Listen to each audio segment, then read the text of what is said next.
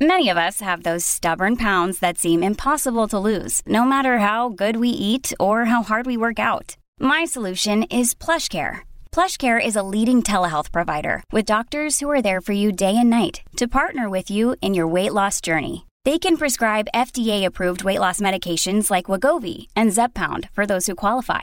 Plus, they accept most insurance plans. To get started, visit plushcare.com/weightloss. That's plushcare.com/weightloss.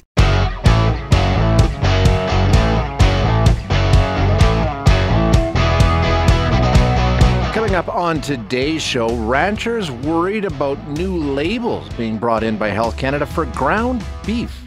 What We Lost, the attack on Canada's largest children's charity. That's a new book. Author Tawfiq Rangwala will join us. And markets. Big trouble. A bear market in some cases and a lot of rain. Right now we're going to have a conversation that, it doesn't make a lot of sense to me, but maybe there's more to it. Apparently there's going to be a government news conference today on proposed meat labeling changes. The government of Alberta supporting producers in the face of these proposed federal regulation changes. So that's coming up later on this afternoon. Nate Horner, Jason Copping will be talking about this new change around Health Canada ground meat labeling requirements. Now, here's what's happening.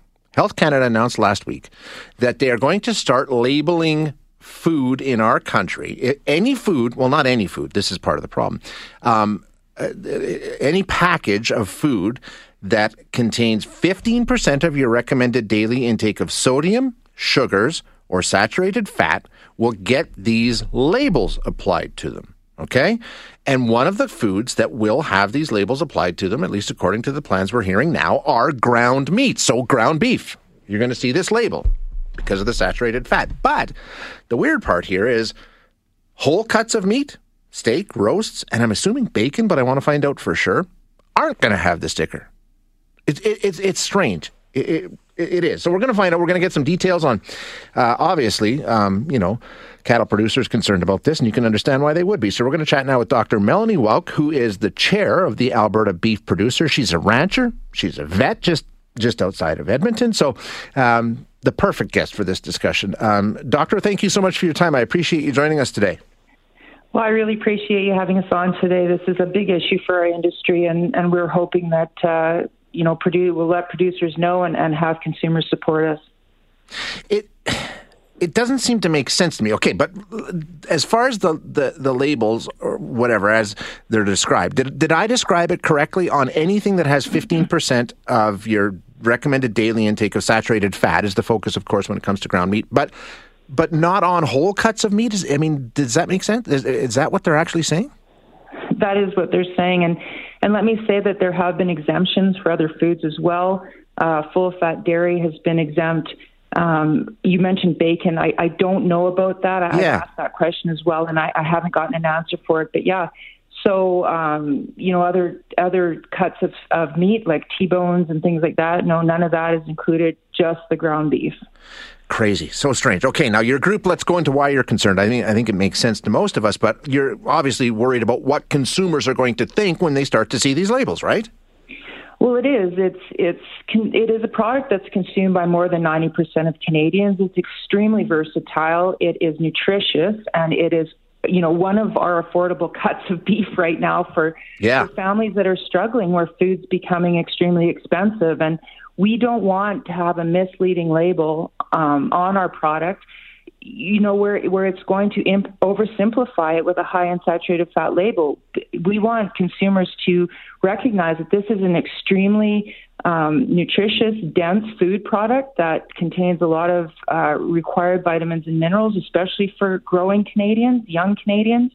And I know you can't see me, but I am a little bit up in age, and so protein is very important for women my age, and we tend to shy away from fat because that's what we've been told in the past, and we just don't want that affecting consumers' decisions at the grocery store. Yeah, exactly. I mean, even just planting that idea. Now, Health Canada says, no, we've got it all wrong, Doc.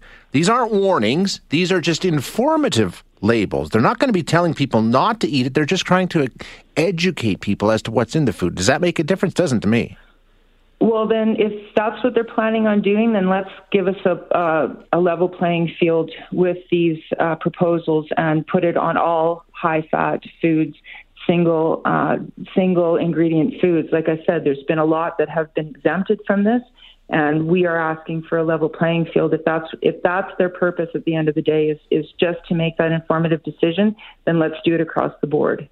Have you had any response at all from Health Canada? I mean, I've bought steaks in my life, great big fatty steaks that clearly have way more than 15% of my daily intake of saturated fats, way more than I would have in a burger. But that's going to be exempted from this. Have they explained at all why some things will be exempt and others won't? Well, the interesting thing about this is that we, at the provincial level, really didn't get wind of it until a couple of weeks ago. The Canadian Cattlemen's Association is our federal lobbying group, so they have been working on it a little bit longer, but really it hasn't come down to the provinces until very recently, and they're telling us that they're going to make their decision next week. So that's why we're on such a big push right now. But no, we haven't. It's been extremely quiet out of Health Canada, and that's what's concerning for us is where will it end?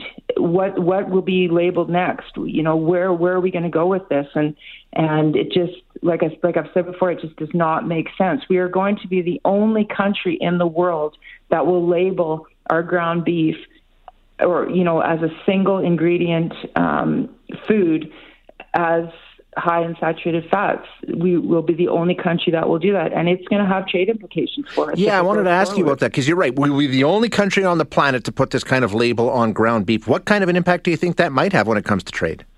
Well, the thing about trade is it's going to, not only do we export 50% of our beef, which will have the label on it, but we also import beef. And so what will these countries, their beef will be coming in, it will be labeled as well. So it's definitely going to have some trade implications. It's worrisome that it could, rebound back into the cool discussion with the Americans. And we are in an extremely volatile trade market right now. And this is just another market barrier for us. And we are trying to provide a nutritious and wholesome food choice for Canadians, and we just seem to be coming up against one roadblock after another. I think most of us would agree, Doc, that, if you want to talk about labeling things, if you're talking about the highly processed foods or something I think most of us understand, some of those concerns and some of those reasons, and we can support that. But when you're talking about, somebody on the text line makes a really good point. What about fruit and the sugar level in fruit? Are we going to start labeling? I mean, when you're talking about a natural product that, you're not altering it, you're not changing it, this is just what it is, it doesn't make any sense. Well, that's it. And the other thing about it is, meat only contributes a very small amount of saturated fat in most Canadians' diets. Over 80% of it comes from these highly processed foods, of which I will say again, some of them have been exempted from this front of label packaging. So, we all make choices at the end of the day. I mean, we all know what's good for us, I think, and what's bad for us. And yet, fruit obviously has been vilified because of its sugar source. And to me, that's crazy as well. Let's start by eating whole foods and making those proper decisions. I mean, I'm not saying that you're never going to eat a piece of cake or you're never going to eat a pie or things like that. But at the end of the day, let's have a Health Canada guide us as to the healthiest choices that we can make with these one ingredient foods. And it's interesting. I saw one of these people on the street kind of interviews where they asked consumers, how many ingredients are in beef? Yeah. And most people really had to think about it, Oh, there's 5, I think. No, there's 1, and it's extremely healthy. It's got a heck of a lot of protein in it. And, like I said, iron, zinc, B12, all things that you require in your diet. So that's really what we're asking for. And the other one, and I'm sure you can't answer this either, but it's a good point a lot of people are saying, the other thing is if you grab a bag of chips and it's got 15% of your daily saturated fats or whatever, you're eating them. But when it comes to that package of beef that you're buying, when you cook it, a lot of that saturated fat disappears as you cook it, right? That's part of the cooking process. Well, exactly. And Dr. Charbonneau, I don't know if you read his statements on it, but he said exactly the same thing. I mean, when you're barbecuing, that's why you get the flames coming up. It's the fat dripping out of it. I know a lot of people that when they cook ground beef, if they feel it's a little bit too fatty, you can run it under hot water and get rid of a lot of the fat that's sitting on that beef. So there are ways of doing it. And like we said, nobody eats their ground beef raw. You're not going to get that full 15% in there. So it's extremely misleading for the consumer. Yeah, it doesn't. It makes no sense. And I think that's the biggest issue that a lot of people have, Doc. So we'll follow this along closely and we'll chat again soon. Yeah, I just wanted to say that if consumers want to take some action, they can visit don'tlabelmybeef.ca and they can sign up there to show their support for us. We really, really appreciate it. The Alberta consumer has always really backed us up. I want to say that, going as far back as BSC, and we really, really would appreciate their support again. Yeah, excellent point. Doc, thank you so much for your time. I appreciate it. Thank you. You have a good day. That is Dr. Melanie Welk, who is the chair of Alberta Beef Producers. She's also a rancher and a veterinarian.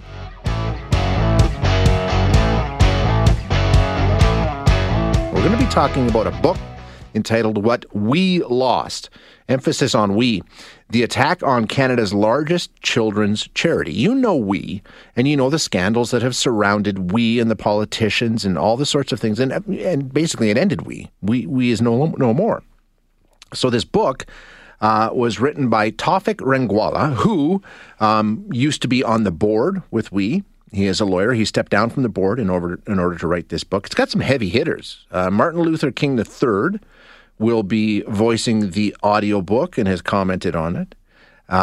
Former Canadian Prime Minister Kim Campbell wrote the foreword to this book. And I guess the basic premise is, hey, we don't know the whole story around we. And, losing that charity makes a big, big difference to a lot of people, and it was done unfairly. So let's get into it. We're going to chat with Tawfik Rangwala, who is the author of What We Lost, the attack on Canada's largest children's charity. Tawfik, thanks so much for your time. I appreciate you joining us today.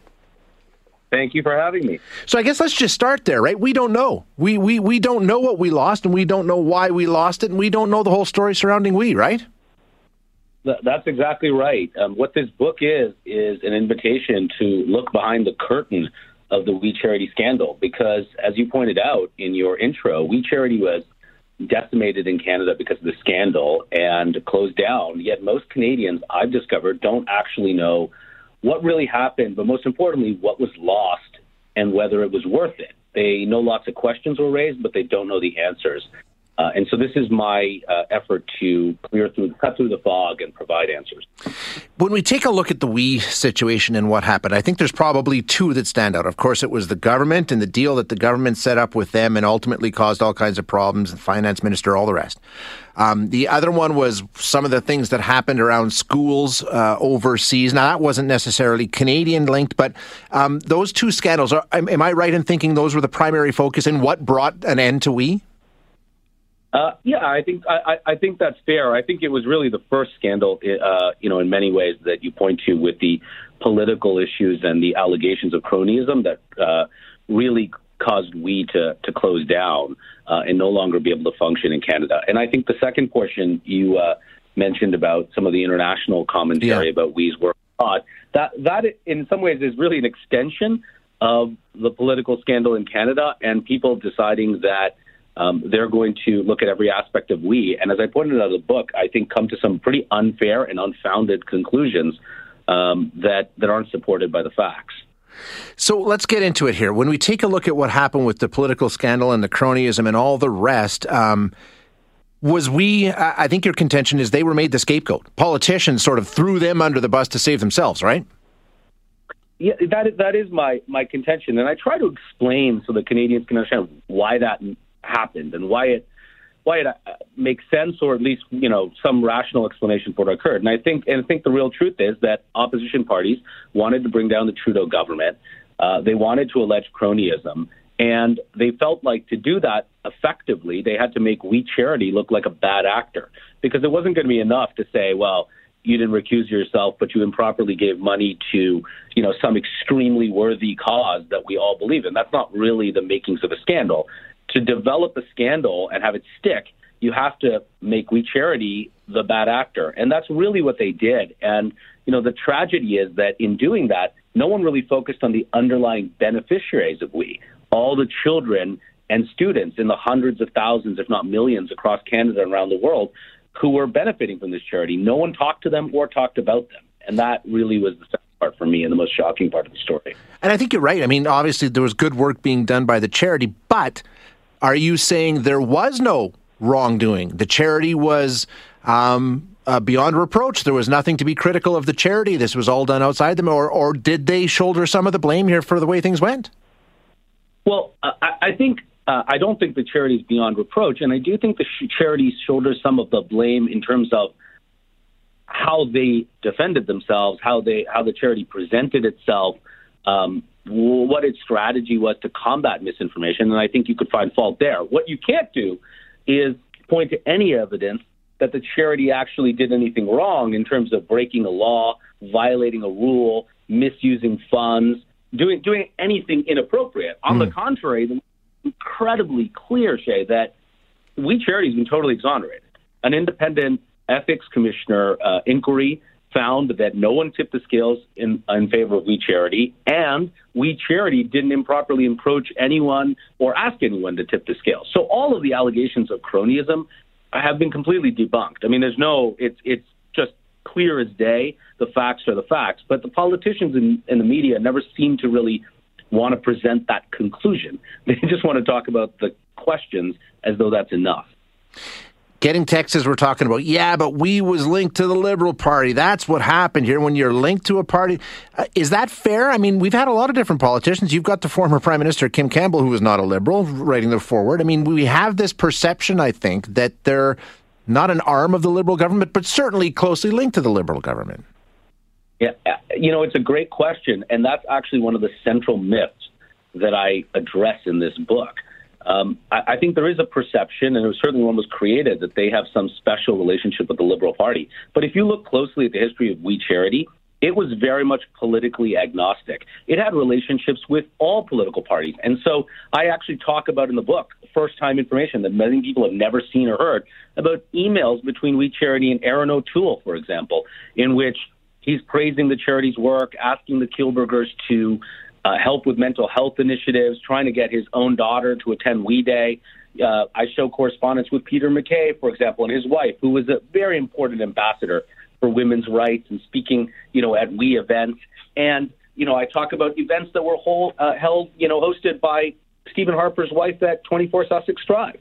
So, and that's just a couple of, poignant examples. Yeah. There are of NDP and Conservative politicians who have deep ties to this charity because it was doing good work. You mentioned the Kielburgers.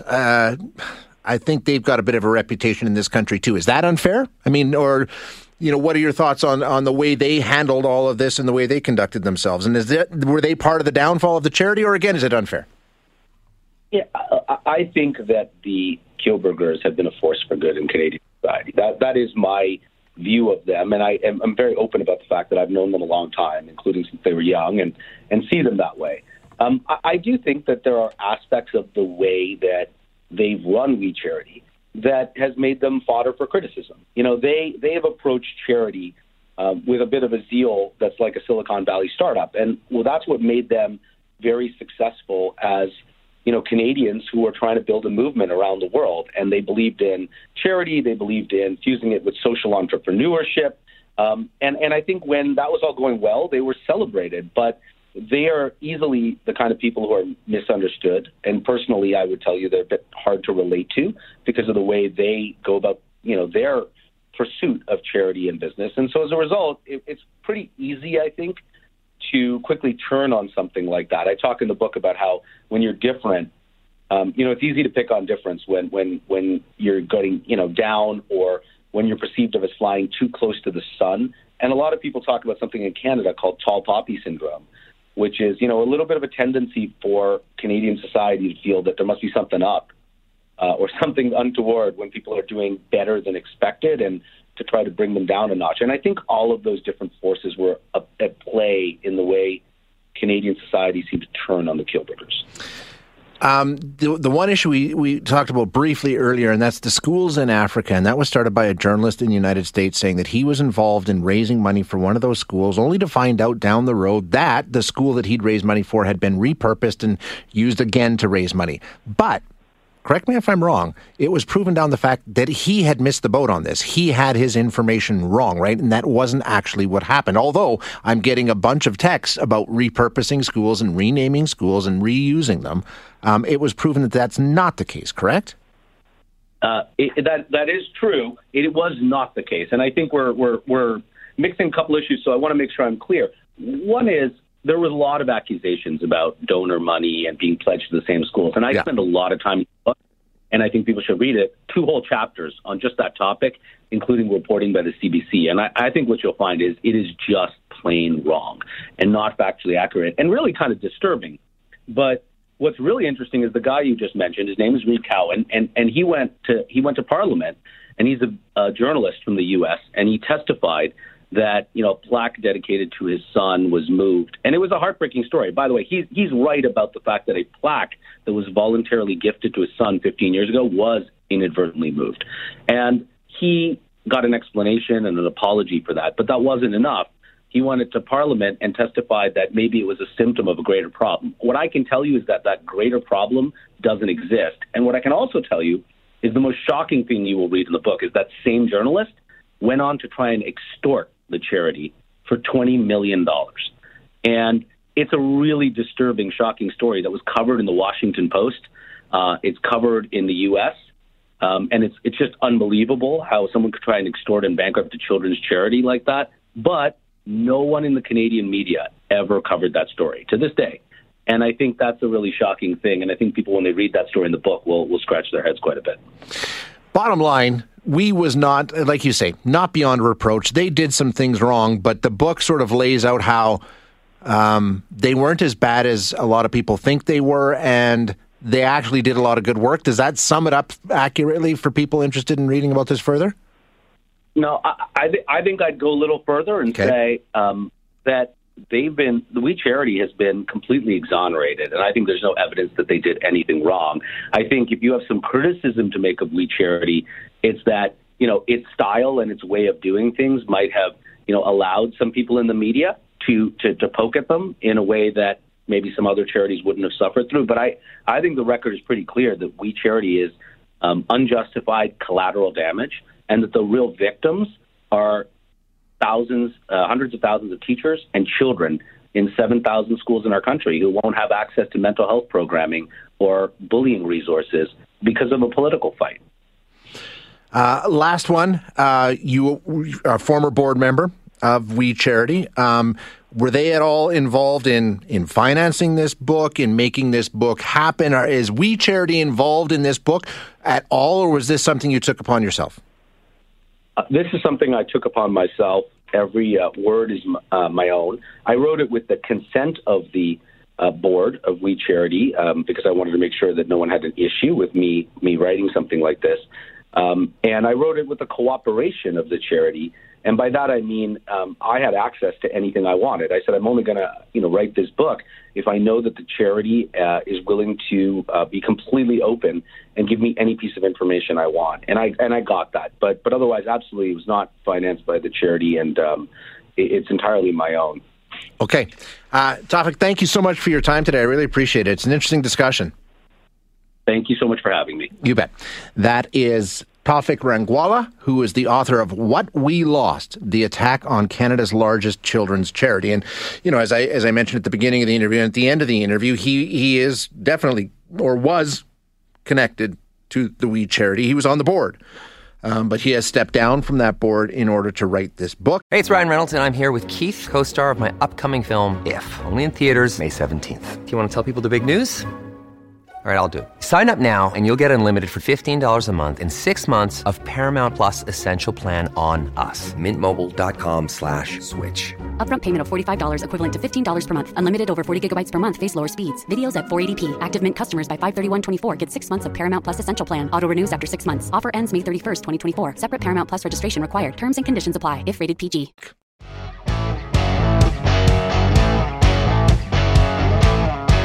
Try Trying times when it comes to the world of finance right now. Listen to this. Fears about a possible recession pounding markets worldwide today. The S&P 500 tumbled into what's known as a bear market after sinking more than 20% below its record that was set earlier this year. It's down 2.4% at open in the first chance for investors to trade. Prices are falling sharply on everything. Bonds, Bitcoin, all just tanking right now as fears of a recession get larger and larger. And it's not, just the S&P 500. There's all the markets. So let's get an update on what's happening. We're going to chat now with Kevin Mullane, who is with a senior wealth advisor with National Bank Financial. Kevin, thanks so much for joining us. Appreciate your time.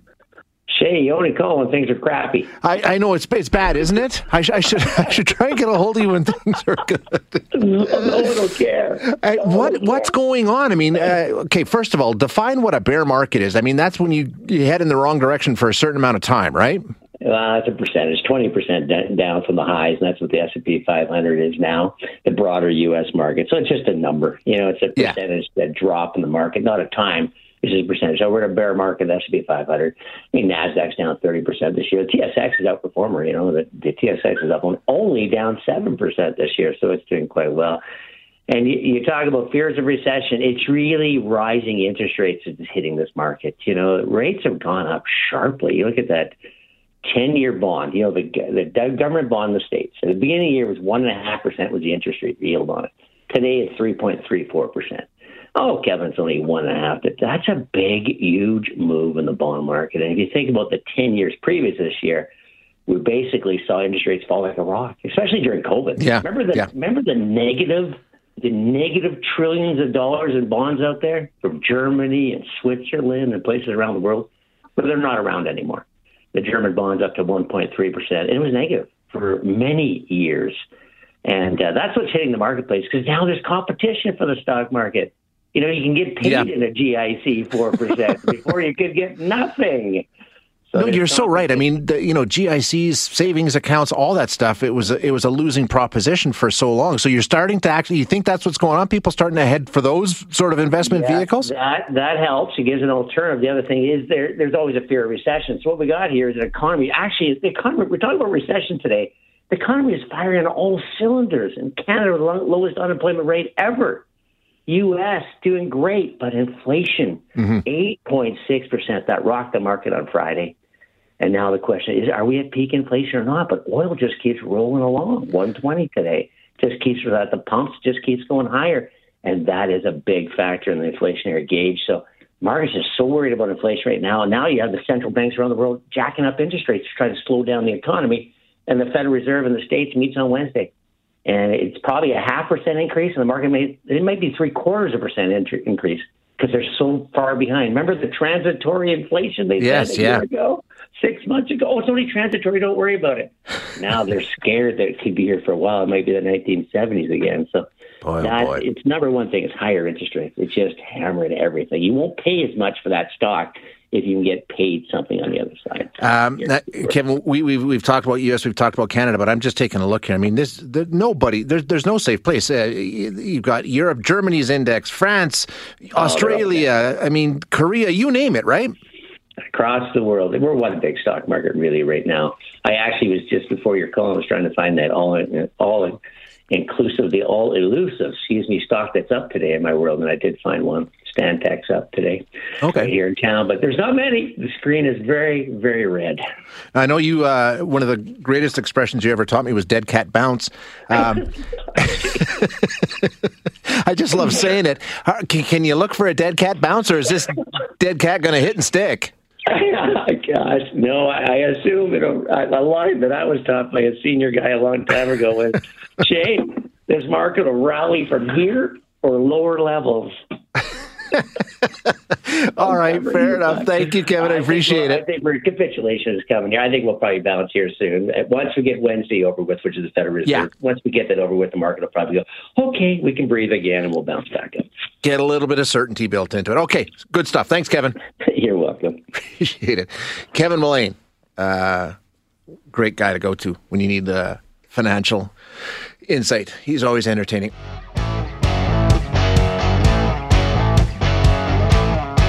As I said, heavy rainfall warnings are in effect for a lot of the province down along the Rockies and extending into all the way to Red Deer. So let's find out. Let's have a chat here with Tiffany Lizet, who is the Chief Meteorologist for Global Calgary. Tiffany, thank you for joining us. Appreciate your time.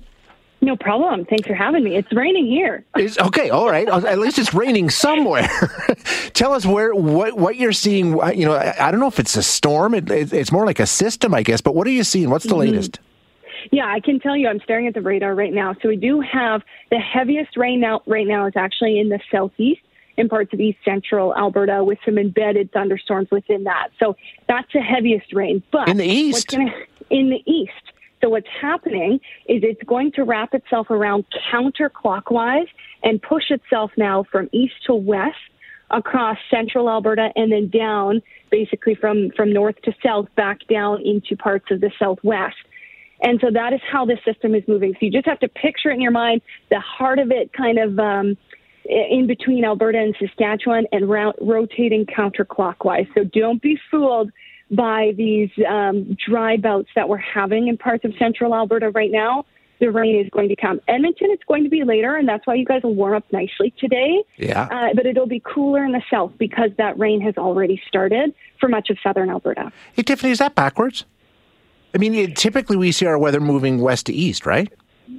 Well, great question. So, yeah, usually we have a low-pressure system that'll move in from BC, and because it, again, rotates counterclockwise, we can still have this type of weather that comes from east to west, but for the most part, it's still moving in from the west, if that makes sense. Now, This system is moving in from the Pacific Northwest, so down in the States, and it's moving up from Montana.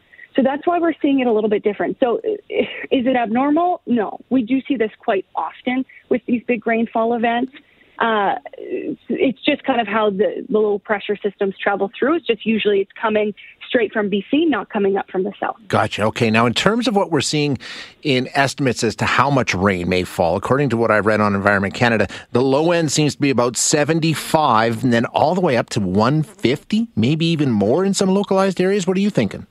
Yeah, that is going to be very isolated pockets that see the totals over 100 millimeters, so between 100 and 150. 150 is kind of that worst-case scenario where we include that in our forecast because we want people to be prepared for it because there is that slight possibility. So for the most part, in areas in the southwest, 75 to 100 millimeters is possible, and there are some pockets of that stretch up to west central Alberta. So those areas where we're seeing those rainfall warnings, we get rainfall warnings issued when we are expecting over 50 millimeters to fall in an hour and when we're expecting over 75 millimeters to fall over a 48-hour period. And that's why that longer-term event with the 75 millimeters in 48 hours, that's what has prompted these rainfall warnings. Yep. So we'll be watching that. The heaviest rain is expected over the next 24 hours. And then behind that, it'll kind of be some lingering pockets of heavy rain behind that for the rest of Tuesday and then some scattered showers on Wednesday. So we'll be watching closely. But it's been fascinating, Shay, because this is a little bit, everybody's been comparing this to June 2013. Right, exactly, of course. And it gives us anxiety, and rightfully so. This is a bit of a cooler system, so that might help us out. So the higher elevations are expecting snow. We have a snowfall warning just across the border in BC for Highway 3 for the interior.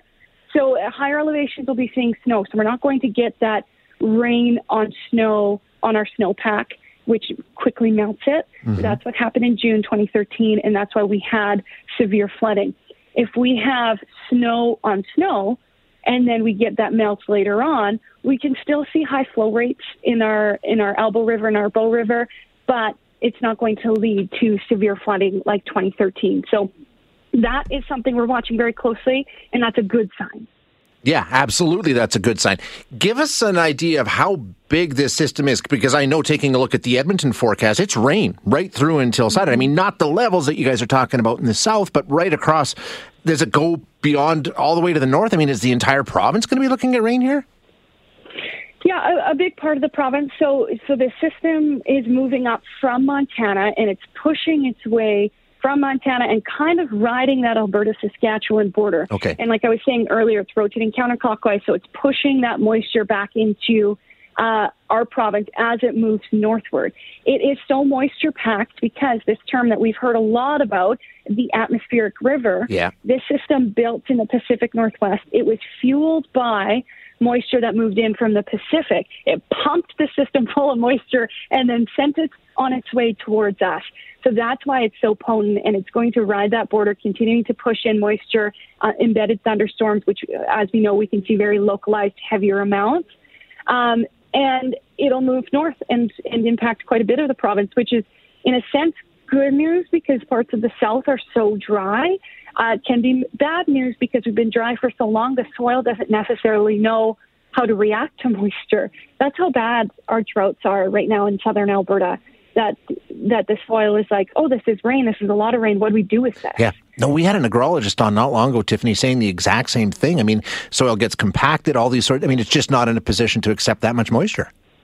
Yeah. And behind the system, similar to in front of this system, what we saw over the weekend, will be some instability. So we'll see some possible thunderstorms. And that's why you see rain in the forecast beyond that Wednesday mark, is because then we have that instability and it's a chance of the showers and the thunderstorm. Less likely than what we're seeing throughout today and tomorrow, but still that chance. So we'll be watching that. June is typically our wettest month of the year, so this isn't completely abnormal for this month. But aren't you going to get like a month's worth in 3 days? The heavier amounts could be, like for Calgary specifically, 94 millimeters is what we typically see in June, and the heavier amounts are pushing us into the 80 millimeter mark range. I'm thinking we'll probably see around between 60 and 75 millimeters, which is still a lot of rain, but at least it's widespread, not only over today, but over tomorrow and into Wednesday as well. All right, Tiffany, great update. Thank you so much for your time. Really appreciate it. Thanks for letting me nerd out over the weather. Love it. Anytime. You know where to find us. Thanks, Tiffany. Thanks, Shay. That's Tiffany Lizée, who's the chief meteorologist at Global Calgary, giving us an update. And as we said, rainfall warnings, public alerts. Be ready for it down in southern Alberta. Thanks for listening today. To hear any of our other interviews, you can find them wherever you find your favorite podcasts. And if you like what you hear, don't forget to rate and review us.